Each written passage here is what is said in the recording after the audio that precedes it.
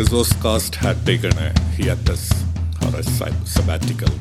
Personally, for me, it was not a sabbatical or a hiatus or a time for rest.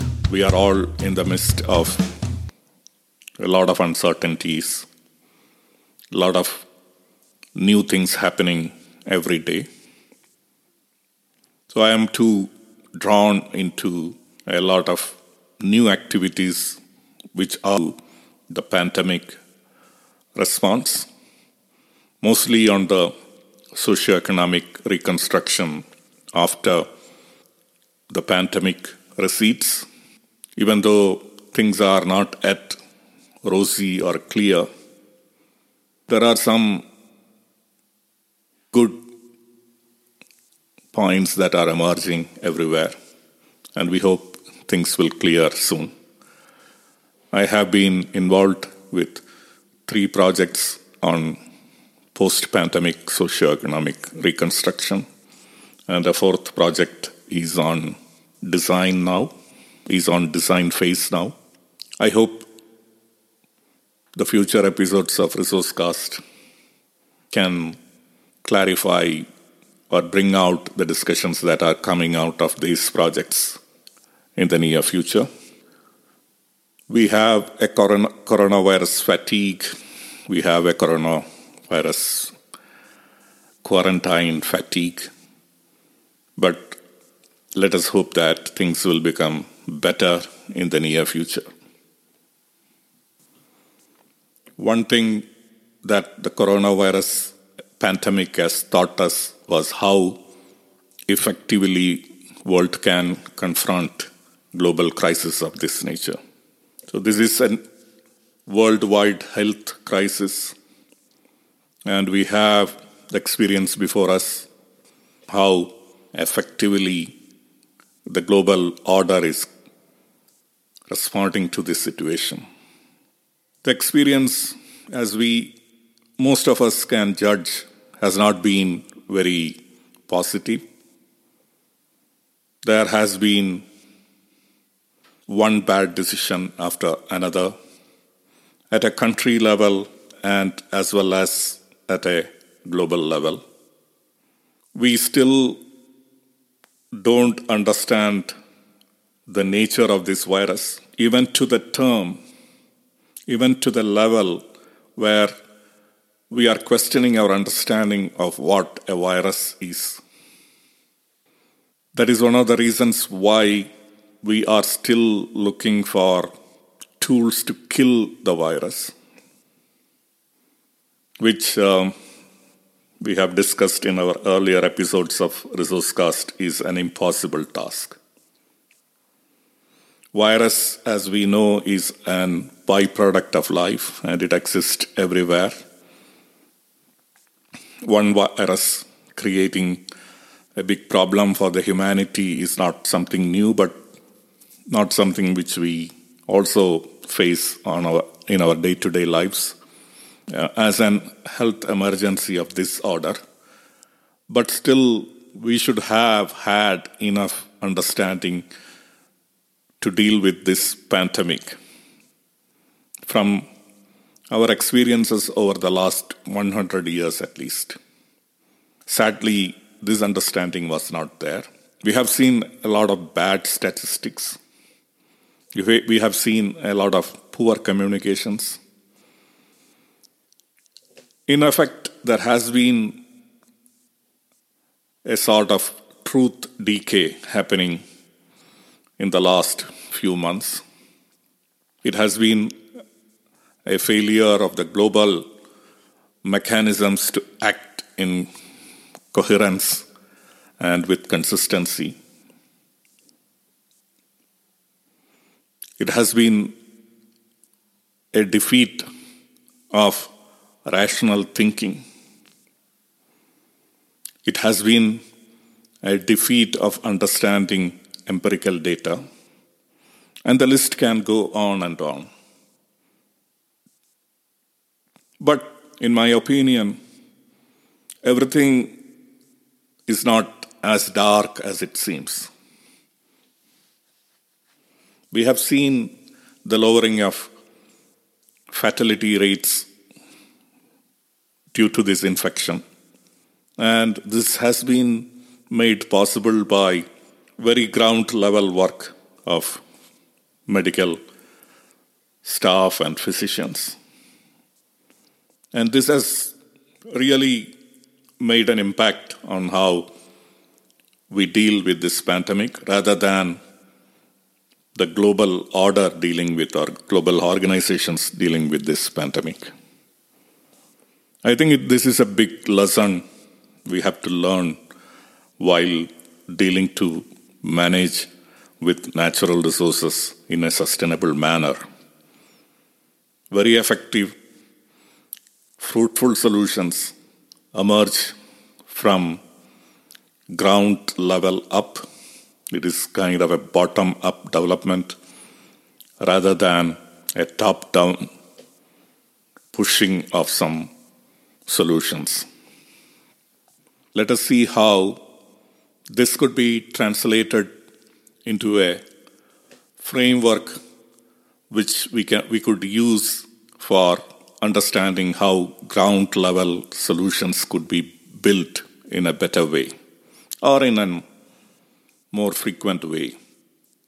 As we know, the bottom-up thinking doesn't go to plans, doesn't go according to plans, doesn't fit within very defined frameworks of actions or thinking. It doesn't fall within ideologies or our preconceived notions of how things should work. And this is very messy way of working. Most people don't understand the value of bottom-up thinking and action. It is too messy to be seen as something that could deliver fruitful results. But in reality, we see that this is the solution that works. This is the framework within which we see emergence of tools that really solves the problem. Once the value of these tools and approaches are understood, the global order or global management network will take up these good practices and try to push it as a global standard. But in many cases, that usually fails because solutions have to be tailored for local situations. So let us put this in framework for some time in our discussion today and see how we can have a framework within which this bottom-up thinking could be developed. Bottom-up thinking could be said as piecemeal engineering, taking the words from Karl Popper. It is way of doing by trial and error. It is not obviously the most effective way because we don't know where we have to go. There are certain things which we could rely upon to help us in heading off in the optimal direction. I say optimal because we don't know which is the correct direction. But we think that we can have directions which doesn't meander too much away from the solution which we need or the endpoint which we like to go. So how we can reach that point without unnecessarily getting lost in a lot of confusion and ending up in failure is something which could help us. So what I try to discuss today is building up a framework within which we can put our thinking in such a way that we can reduce some of this meandering, walking around in the wilderness without knowing whether we are anywhere closer to the solution or not. Talking about natural resources, minerals, petroleum, groundwater use, etc., we think in terms of the quantities that are required or demanded by the society. And from these quantities, we know that we are heading off in a direction of unsustainable growth. The footprint of natural resource, so-called extraction. I say so-called extraction because natural resource production doesn't necessarily involve extraction only. There are a number of steps which include mining or petroleum production to refining to other value addition that makes the material suitable for use by the society. To reach that point, it is not just extraction, but a number of steps which is much more complicated and involving than just extracting it from the subsoil in many cases. The growth of these quantities which we require for social use, societal use, is also growing at the rate of 2.5 to 3% per annum on a normal year. I'm not saying that this holds true in this year of COVID-19 or in the subsequent years also. But in a normal year where everything is going as business as usual, we have 2.5 to 3% growth in the quantities that are required for the society. Currently, we use about 100 billion tons of raw materials or natural resources per year, and in 20 to 25 years, this will double. So from 100 to 200 and from 200 to 400. That is if we can still maintain this rate of growth at 2.5 to 3%, for which we have no guarantee. This could be as well possible that the growth rate could also accelerate. We have a large land footprint for this production of raw materials and discarding the waste after use. We have a large waste footprint. We have a large carbon footprint. These all have a very adverse impact on the environment as well as the biosphere that surrounds us, or the biosphere in which we also exist. ResourceCast has discussed the 12 fundamental principles of resource management. And one of those fundamental principles is systems view. Systems view essentially revolves around two aspects. One is positive and negative feedbacks and delays. There are certain things which give a feedback which will drive the system more in doing the same thing. There are certain other feedbacks which will put a brake on the process which is being undertaken. So we have to understand the positive as well as the negative feedbacks. Sometimes we know this impact of positive feedback in fuel consumption. For example, we have a model of a car which is highly fuel efficient. That means it translates into less cost for the user. The user of that car will have to put in less fuel to travel the same distances as compared to a model which is having reference fuel use case. So what happens is that if the cost is lowered, it automatically doesn't translate to reduction in fuel use. What happens is users will start driving more distances. And at the best case, what we can expect is that the fuel use remains the same, but in many cases, the users will start using the car more and more, that more fuel consumption will be the result. So this is a positive feedback. And negative feedbacks are very rare in natural systems. These are feedbacks which retards or these are feedbacks which puts some kind of impediments in further continuing the process in the same rate. Negative feedbacks, however, are very important when we are thinking on a system level. One example is if fuel prices are increased, that will put an inordinate brake on fuel consumption. We will see suddenly people buying the fuel becoming less than anticipated.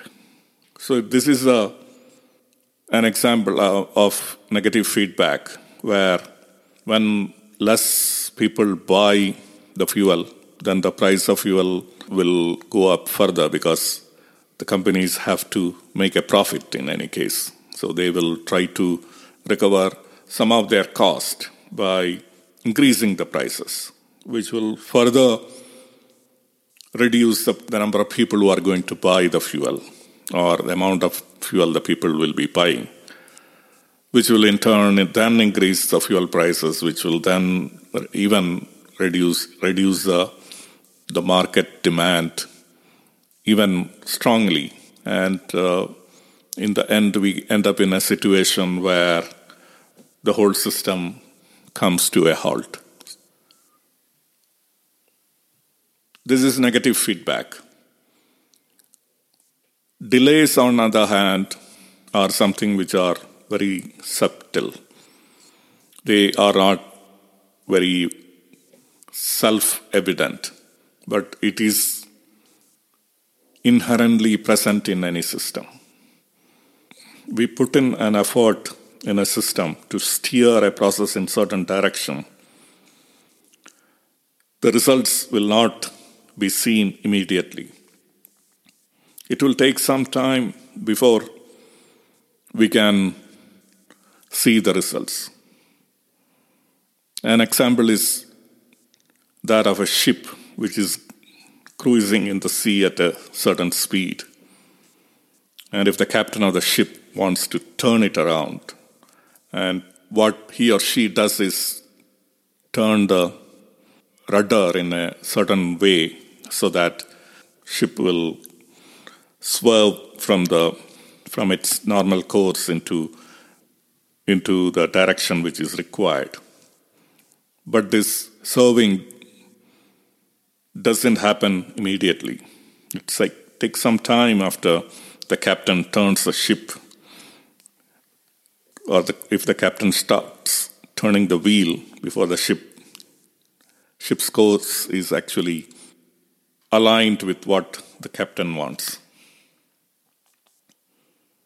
If the captain panics and starts pushing the wheel in the direction more vigorously, what happens is that the ship will not be in the correct course which the captain intended, but it will swerve more into that direction.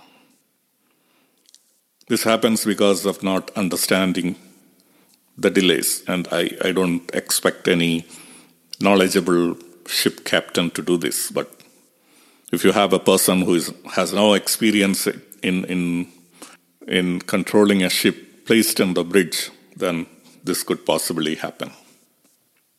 So the question now is how we can put all this in the correct perspective. How we can orient our thinking in the correct perspective within a system which has got positive and negative feedbacks and delays. One thing which surprises us in many cases are emergence of certain qualities which were not there earlier. It is like mixing hydrogen, which is a gas, and oxygen, which is a gas. If you put hydrogen and oxygen together, you get a water molecule, which is a liquid, and its properties are totally different from hydrogen or oxygen. So if you look for qualities of water in hydrogen molecule or oxygen molecule, like wetness or its fluidity or its ability to be a solvent, universal solvent, ability to be a cleanser, etc., we will not find that qualities in hydrogen nor in oxygen. So we call this emergence. When you put lower components together, what emerges is something which is greater than the sum of their parts. This is very typical in systems, and this is in many situations when we see emergent properties, we are taken by surprise because we have no clue about these emergent qualities in any of the components. We don't see these qualities in the components. So this is something which comes out of the combination. In natural systems, like biological systems, physical systems, natural physical environment, these emergent situations do really create a surprise within us. So our best laid plans usually go awry because of this emergent situation. Now, do we have a framework? Again, I'm saying this framework. I've used this term several times today. But do we have a framework within which we can think and understand how emergence could be tamed? Taming the emergence means looking for those qualities which emerge in the components, which I said is normally an impossible task. Talking about brain science, we see some thoughts emerging in the brain, in the conscious part of the brain, which have its roots in the unconscious brain. And we have no idea about what are there in the unconscious brain. What are those brain activities which gave rise to this conscious brain thought? And because of that, we don't even know what are the constituents or components of that thought.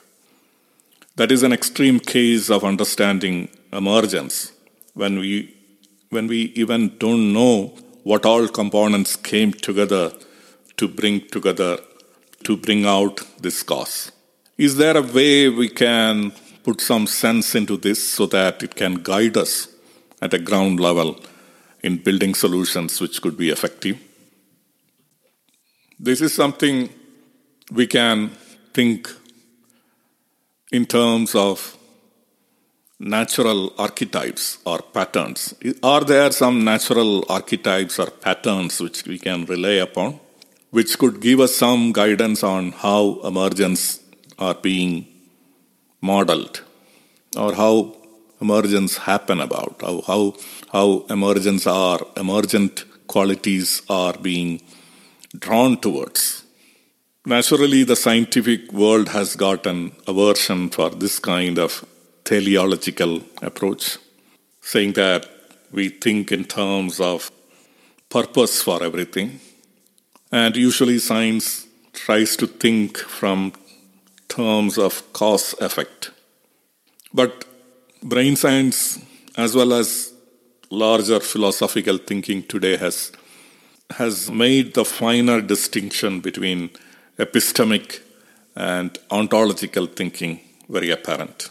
Epistemic is the thinking about what we know. Epistemic is everything we know. And ontological is the real thing, the reality of nature. What we know and what is real could be far apart. As human beings, we have a capacity of conflating both together. We think that what we know is what is real. The brain has got a reward mechanism that promotes clarity in our thoughts, certainty in our thoughts. So we like to be certain about everything rather than remaining uncertain and confused. So we jump into conclusion. Even before we see the cause, we decide what the effect is, what the effect will be. One example is given, that of tennis players, where you often see a tennis player arguing with the line umpire on whether the ball has hit the ground inside the field or inside the line or outside the line. And ultimately, sometimes the argument becomes very furious because the player knows that he or she has seen the ball hit the ground on the line, not outside the line. And if you see from a physical reality point of view, the player has got no chance in seeing the ball hitting the ground because it happens so fast that the brain doesn't have the capacity to process the information in all that fast and present it to the player. Only the umpire, the line umpire, who is just concentrating on the ball that is falling on the line, could understand, could be able to see that ball. The player has not seen the ball, but has been fully, the player, without seeing the ball, is fully confident that the ball has hit on the line. He or she knows that where the ball has hit without seeing it. This is because the brain creates a situation where it presents the answers without really knowing what are the factors involved. Even discarding all the uncertainties, it provides a solution to us, and we start believing, we have a feeling that is the right solution. In the question of emergence, we never know what are those things which are bringing together, what are those causes which are bringing together a particular effect. But even without knowing that, we are certain that we know how that is happening. And it is a kind of an illusion, a cognitive dissonance, which is similar to our brain's functioning. And this is also part of a brain's functioning that brings us to a situation where we think that what we know is real. So knowing is one thing, the feeling of knowing is another thing in the brain. These two are experiences which are generated by different areas of the brain. Knowing is done in certain areas of the brain. The feeling that you know about that knowledge is generated by other parts of the brain. And the feeling that you know about something doesn't rely on objective facts. It can jump into conclusion without getting any data on the objective reality. The way we can escape this situation, this illusion of knowing something without knowing the causes of that effect, is to have a framework of at least 4 elements. One is explanatory power. We have to examine whether the decision or the final conclusion which we take can explain what is there in the system. A solution which explains most of the features of a system or most of the states of a system has got a higher probability of being true. Secondly, it should have empirical consistency. Is our conclusion consistent with empirical data? And this data should be unbiased, and it should not fall into the trap of confirmation bias. In general, if we can have some empirical consistency, then we can be assured that we are nearer to that truth. Third factor is logic. Is the conclusion we are reaching logically derived from the factors which we have before us, the facts which we have before us? And fourth is simplicity. Is the conclusion depend on less number of postulates or a large number of postulates. If your conclusion is dependent on less number of postulates, then that is probably more nearer to truth. It is often called the Occam's razor. So if you have an Occam's razor-like approach to your conclusion with the least number of postulates, then you are probably nearer to the truth. So with this four-cornered framework of explanatory power, empirical consistency, logic, and simplicity, we can make sure that the conclusions we make or the solutions which we make could be more nearer to truth and could be producing the results which we aim for. So such a framework has got a lot of importance in developing real tools for bottom-up action. And this is what the really successful people do when they are dealing with problems on the ground. The really successful startups or small and medium enterprises which are being built to tackle solutions which are being built to solve, not solved by any other processes, or people who are bringing individual innovations into the society. They all depend on a simple framework which is mostly coherent with this four-cornered framework. We will discuss more on this in the next episodes of ResourceCast. Thank you for listening and hope you will come back to listen for the next episodes of ResourceCast. Goodbye. Thank you.